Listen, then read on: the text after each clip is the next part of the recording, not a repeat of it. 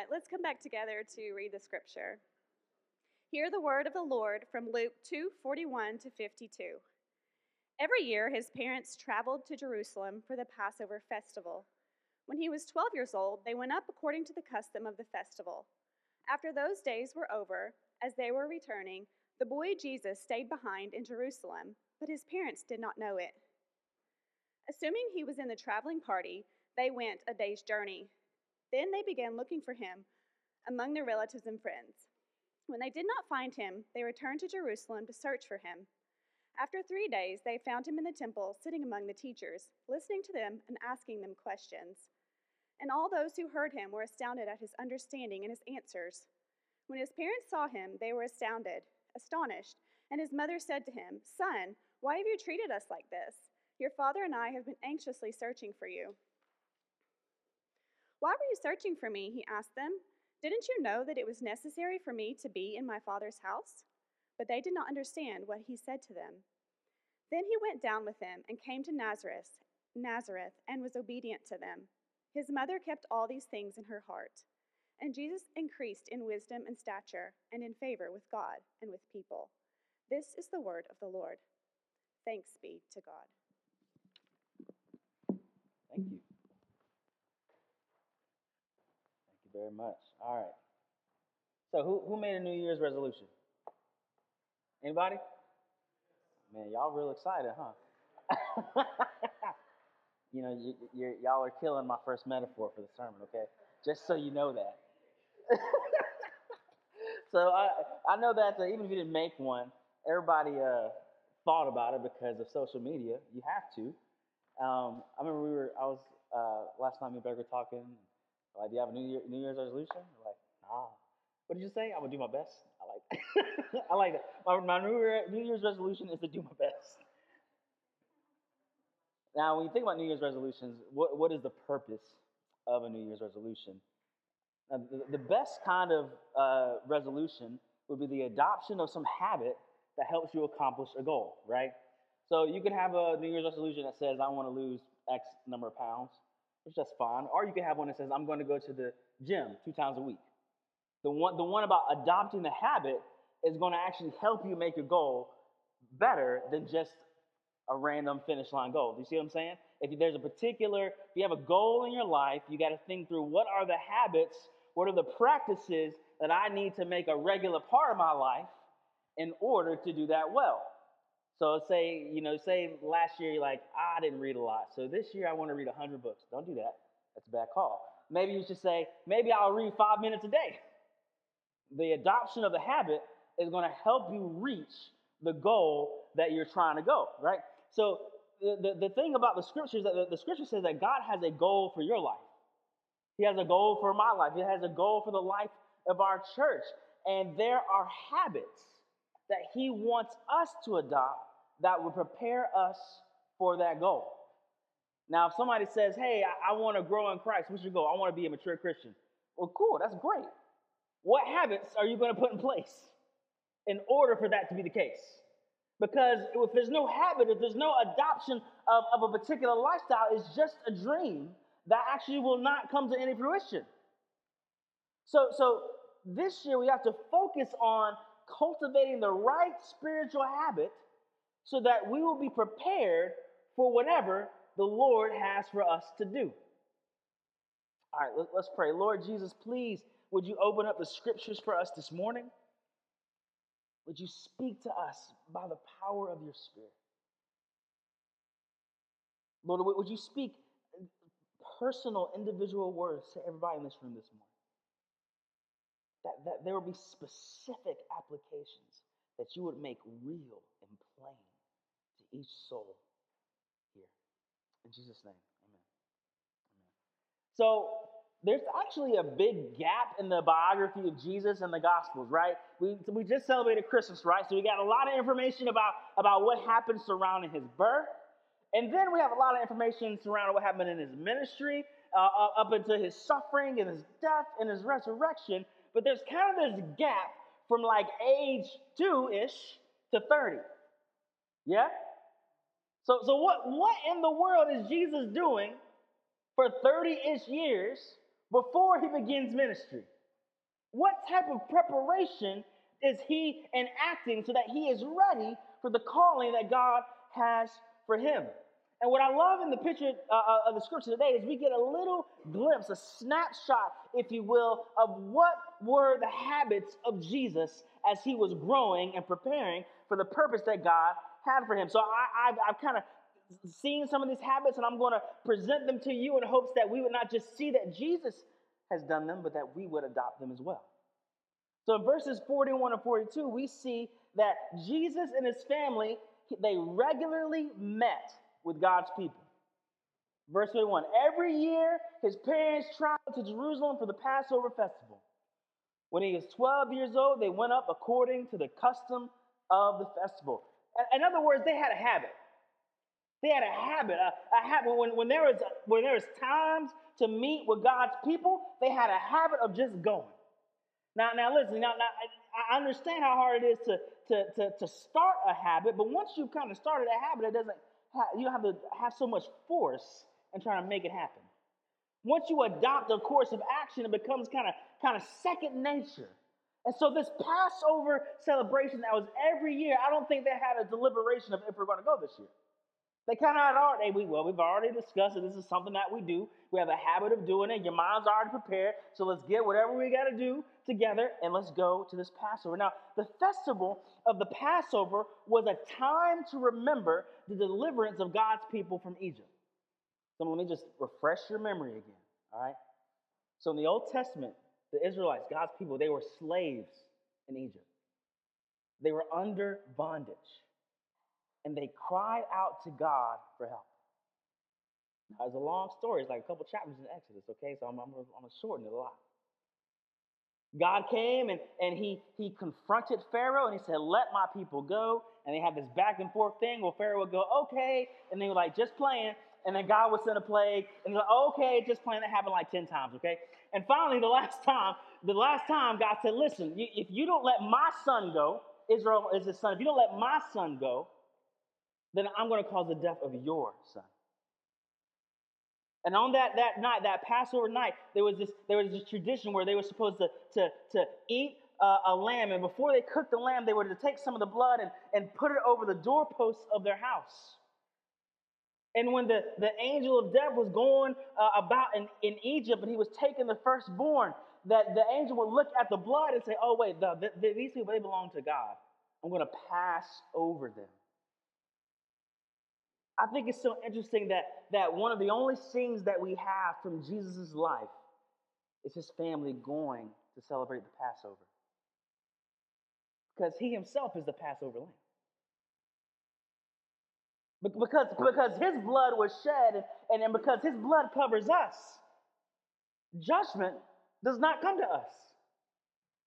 It passes over us and it is placed on Jesus at the cross. Now, the story of the Passover, that was like it was like the founding story of Israel. And this the story they had to tell over and over again. And they had different traditions and different stories, different themes that they would talk about. And it's foundational to the communal remembrance of what God has done. Now, what's interesting is that when you have a family meal or even a family get-together, usually what happens is y'all begin to tell stories, right? You begin to tell some story. Now I don't know what your family's like. My family likes to tell funny stories. We just started telling, do you remember when so-and-so did that? And when so-and-so did that? Now listen, that is a fun thing to do, but it also is reminding us, who is our family? What are we like? What are the things that we value? What are the goals that we're shooting for? What has God done in the life of our family? When you get together with family and you begin to swap stories, you're not just swapping stories just to be funny, although that could be the case. Even more so, you're rehearsing what the values and the goals and the formation of your family is.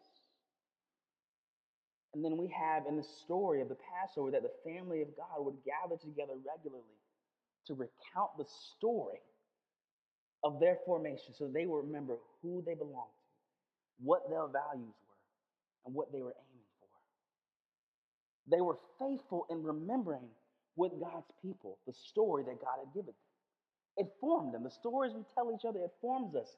It even helps our imagination to come in line with the goals that we think we would value. Now, we ought to be faithful in remembering what God has done for us. And we don't have a Passover day that we have to go once a year to Jerusalem, but we have something that theologians call the Lord's Day. It's the day on Sunday when we gather together, and what do? We recount the story of how Jesus saves us.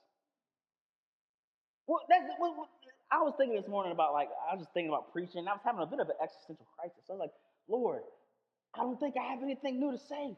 And he's like, you're not supposed to say nothing new. You're supposed to tell the same thing. We are recounting Jesus Christ and the founding and the securing of our salvation. And as we recount that through song and prayer and through preaching, it forms us. It aims and shapes our values and it helps us to understand what virtues we are pursuing together as a family. We are participating in a communal remembrance of the founding of our family, which is found in the blood of the Lamb that was slain for us. And we remember the blood of the Lamb that takes away our sins. Now listen, and at the Passover in the Old Testament, they would eat and drink. They would tell stories about God's deliverance. And on the Lord's Day, we eat and drink. We take communion. We tell stories about God's deliverance. And you might go, well, why do they say the same thing over and over and over again? Because it forms who you are. It solidifies in your mind. What story do I belong to? What family am I a part of? Beloved, we are part of God's family. And so Jesus and his family, they regularly met with God's people. Now, we look at verse 43 and 44. It's really interesting. It looks like they lost their kids. So if you ever lost your kid, you're in good company, okay? But what Jesus was doing, I think, is he was lingering with God's people. Look at verse 43. And after those days were over, as they were returning, the boy Jesus stayed behind in Jerusalem. But his parents did not know it. Assuming he was in the traveling party, they went a day's journey. Then they began looking for him among their relatives and friends. When they did not find him, they returned to Jerusalem to search for him. Now, why did Jesus want to stay in Jerusalem? I think it's a responsible question. Kind of made your parents a little scared. Jesus, what are you doing? Well, in the scriptures, there's these promises attached to Jerusalem that's where God's house is. That's where God's presence is. Jesus had this desire to linger and to stay where God was. Now, because we're under this new covenant, we have this promise that wherever 2 or 3 are gathered in his name, that's where he is. Where does God promise to be? When his church gathers together and call upon his name, that's where he promises to be.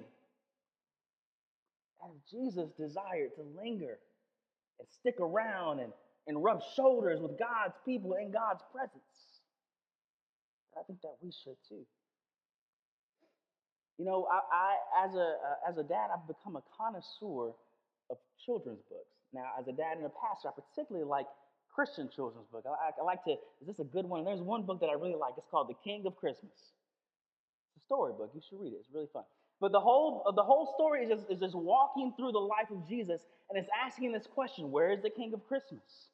And they're like, well, is he with the rich people? Is he with the scholars? No, he's with the poor. Is he sitting on the throne? No, he's on the cross. And it's like, where is the King of Christmas? And then at the very end of the book, it begins to answer this question: well, where is the King now? Where is he now? And what the book says, it says, wherever his name and word are, there you will find him. And it had these pictures, these illustrations, and it had this picture of someone preaching. And they're like, that's where you would find him. And they had this picture of someone singing to the Lord. That's where you would find him. And they had this picture of baptism and communion. And they're like, that's where you find him. Where do you find Jesus? The places that he has promised to be. And listen, when you can't seem to find him, we ought to go where he promises to be, yeah? I can't quite imagine the franticness that Mary and Joseph had. Where is my child? Oh, snap. He's not here. He's not there. Have you seen him? I don't know. I don't exactly know what that feels like, but I have felt the franticness of wanting to be near to God. Where are you? Are you with me in this? I can't see your plan. I don't see how this is working out towards anything that is good. Now, if I'm seeking Jesus, I ought to find him where he said he is going to be. And where did he say he's going to be? With his people. With his people. Listen, if you're looking for some clarity from God, some assurance that he is with you, go to where he promised to be. And you can look at your life and think, what obstacles might be in my way for me to linger with God's people? And how can I fight those obstacles? How can I run around them? What do I need to rearrange so that I can be with God's people, that I can linger with God's people because I want to be with God's Son? And how might it serve others if you were to invite them to the place where God said he's going to be? Yeah, you want your friends to know who Jesus is? Well, bring them to where he said he's going to be. So we see that Jesus had this habit of regularly meeting with God's people, lingering with God's people, and then he's having conversations with God's people. Look at verse 46. After 3 days, they found him in the temple, sitting among the teachers, listening to them and asking them questions. And all those who heard him were astounded at his understanding and his answers. Now, I don't know what Mary and Joseph were feeling when they saw Jesus, like just chilling, having theological conversations. Like, bro, where were you? But Jesus was sitting there with God's people discussing God's word. And listen, this does not need to be simply a bare exercise of building up knowledge. But there are times when you are discussing God's word with God's people and you feel God's presence. There's a story as Jesus, after he rose from the dead, it was before he revealed himself to his disciples. And there was these two disciples on the road to Emmaus, and they were walking down the street, and Jesus appeared, but they couldn't see who he was. They didn't know it was Jesus. And they were like, yo, did you hear about Jesus? He was supposed to be a savior. He died, this, that, and another. And then Jesus, whom they couldn't see, began to explain to them all the things from the scriptures about the fact that he would die on the cross. So they're walking down this road, they get to their house, and then they begin to break bread, and then he disappears. And they're like, oh, snap, that was Jesus. But one of the things they said, he says, were not our hearts burning when he was talking? When he was explaining the scriptures, it wasn't just something in my head. Something was going on in my heart. I felt something. He was doing something that wasn't just knowledge transfer, but there was a warmth in my soul. You know, I think it was 2 weeks ago we had this the coffee and conversations thing, and I remember someone asked a question about prayer, and we talked about prayer a little bit, and it was so funny. I'm the one answering the questions, but I'm all like, man, I like prayer. It's nice. As I was talking about praying and realizing, man, God, he loves us. He listens to us. He wants to be with us. And as I was reflecting on this topic of prayer from the scriptures, my own heart was warmed. And I was like, oh my goodness, he is good. You want to know where God is? Discuss God's word with God's people. And God's word gives wisdom. What's interesting is Jesus is 12, okay? He's 12. And he's sitting with people at least twice his age discussing God's word. And they're all like, what? How does he know all of this? Now, one thing I know about Jesus is that Jesus is the fulfillment of all the promises in the scripture. And in Psalm 1, it talks about that there is this man. It says he delights in the Lord's instruction and he meditates on it day and night. That's Jesus. Him thinking about God's word day and night. In Psalm 1:3, it says, this person that meditates on God's word day and night, he is like a tree planted beside flowing streams that bears fruit in its season. and its leaf does not wither. Whatever he does prospers. Jesus, the one who was meditating on God's word day and night, gets in a conversation with some theological giants, and he's prospering. Why? Because he meditates on the word. So we ought to linger with God's people. We ought to meditate on the word together. Then we get to verse 48. It's this kind of this confrontation, and what I want you to get from that is that we should seek to honor God above all things. Above all things. In verse 48 it says, when his parents saw him, they were astonished. And his mother said to him, son, why have you treated us like this? Your father and I have been anxiously searching for you. Why were you searching for me? He asked them. Didn't you know that it was necessary for me to be in my father's house? But they did not understand what he said to them. Now, from Mary and Joseph's perspective, they thought Jesus was being like malicious. Like, why are you just escaping us, man? What are you doing? But Jesus was not intending to offend anybody. He just wanted to be near his Father. In verse 46, he says, it was necessary for me to be in my Father. I had to.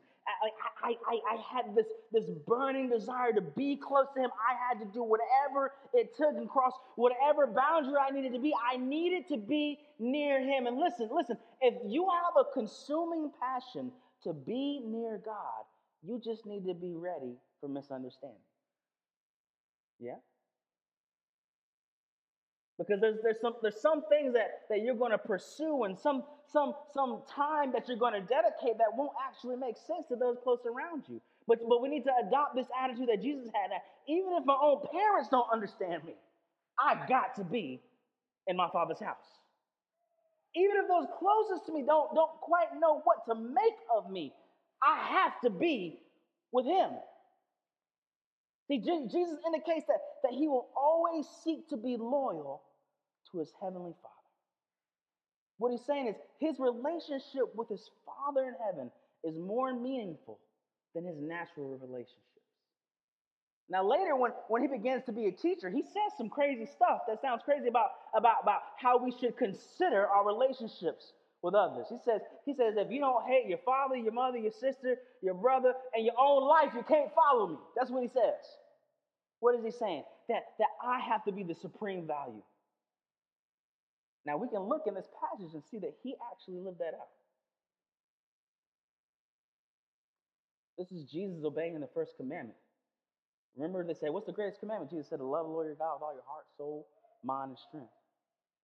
Now, verse 51 is really interesting because we're looking at these habits of Jesus. We see that he's gathering with God's people. He's lingering with God's people. He's discussing God's word. He's honoring God above everything. And then in verse 51, we get this idea that Jesus honors authority. Look at verse 51. Then he went down with them and came to Nazareth and was obedient to them. His mother kept all these things in her heart. Now listen, even though Jesus knew more than his parents, he obeyed them. No. Your child probably can't say it. Your child probably doesn't know more than you. But if your child was Jesus, he would. Okay? And even though Jesus could have defeated them in any type of theological debate, he came under their authority. That's actually the I think it's the fifth commandment. Honor your father and your mother. Listen, often we push back against the authority of in our lives because we think we know more. And if anyone could have that excuse, it would be him. It would be Jesus. Mom, I know more than you. But he didn't say that. Mom, you want me to do this? Okay, I'll do that. Look. It might be true that you may know more than those who are in authority over you, but God still honors submissiveness. I think this is probably, out of everything that I would say, this is probably one that would rub us wrongly the most. We live in an age that doesn't like authority. Yeah? I don't want to submit to nobody. I know better than them. Listen, that may be true. But God, listen, because the way that you treat the authorities that you can see is how you treat the authority that you can't. The way that you respond and speak to and think about the authority that you can see reflects the one who is the source of all authority. And so we should think, like, what are the sources of authority in my life and how do I treat them? Yeah? If you're a young person, like, when your parent says something, are you like, forget you? I know better than you? Or would you seek to submit to your parents? Well, we all got jobs. I mean, sometimes your boss is great, sometimes they're not. Let's just keep it 100. Nevertheless, will we seek to honor them anyway? And the church has an authority structure as well. We seek to honor the leaders that God has put in place. Now, I need to make a caveat. I feel like I always need to make this caveat when I talk about authority. If the authority tells you to do something that is against Scripture, the answer is no. But that's usually not where the rub is. The rub is in the gray area, where it's like, I would prefer not to do that. It's not really against my conscience, but I just don't really want to. No. You want to be used by God. You cultivate a posture of submissiveness so that when the giver of all authority calls you to do something, your heart is in a posture to obey. Honoring authority is countercultural, but it actually points to honoring a higher authority. Now we see Jesus, he has these practices of he's gathering with God's people. He's lingering with God's people. He's talking about God's word. He's honoring God above all things, and he's honoring authority. And we see that because Jesus has given himself to these things, God gives growth through regular faithfulness. In verse 52, and Jesus increased in wisdom and stature and in favor with God and with people. See, we can see the type of life that Jesus lived and why God blessed him with this growth. Now, let's just keep it 100. I'm sure it wasn't always thrilling to do the things Jesus was doing. Like whenever we think about obeying God, I think we try to think, like, what's the hardest thing I could do? But I think we need to reverse that. What are the simple things that I could do? What are the repetitive things, the things that come up all the time, the little opportunities for obedience that might not look big to anybody else, but in my own heart, it would cost me a lot to do this over and over and over again, because that is the battlefield of obedience, and that is the pathway to your purpose. That you would be obedient to God in the little everyday things, so that when the big thing comes, whatever that is, your heart has been cultivated into a heart that will say yes. See, listen, the dedication to spiritual formation was the reason that Jesus was ready when the time for his mission came. So we think about Jesus going to the cross and that scene, that battle of prayer before he went to the cross in the Garden of Gethsemane, where he says, not my will, but your will be done. I want you to understand, that's not the first time he prayed that. That's not the first time he thought like that. In fact, his whole life is that prayer. Not my will, but yours. So that when it counts, when everything is on the line, he has prepared his heart to say, not my will, but yours. How and why? Through those little paths of obedience that he had done over and over again when nobody was looking and when it didn't feel like it counted as much. But because he had cultivated a heart of obedience, when the big one came, he was ready. I think about, Jesus teaching on prayer. His disciples say, teach us how to pray. And he gives them the Lord's Prayer, the thing that we pray, right? Our Father in heaven, your name be honored as holy, your kingdom come, your will be done on earth as it is in heaven. What's that prayer? Your will be done. So Jesus, years before he's saying, not my will, yours, he's praying, Father, your will be done. And not only is he praying it, he's seeking to live it out. See, listen, his accomplishing of our salvation was not simply an impromptu moment of victory. It was the fruit of a lifetime of spiritual formation. Listen, Christ offered himself on the cross for your forgiveness, but listen, he didn't just offer himself for you in that moment on the cross. His whole life was an offering. Every moment moment was an offering of obedience so that when the time came for him to die for your sin, he would be a perfect sacrifice. So even Jesus, at 12 years old, seeking to honor his parents, which seems so little to us as we look back at it, that's him preparing for that moment where he says, not my will, yours.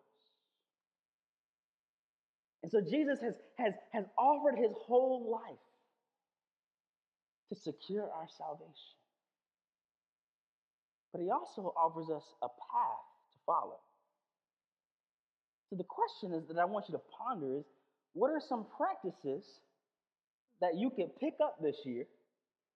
I'm not saying it got to be huge, but what are some practices that you could pick up this year so that God would use those things to cultivate your heart? So that when that intense time of temptation comes or that opportunity for service comes, that you will be ready. Yeah?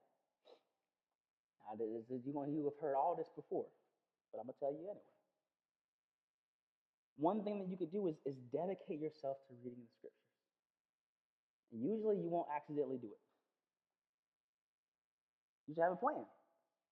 Our church, if you don't have a plan, you can go on our church website and it says Bible reading plan.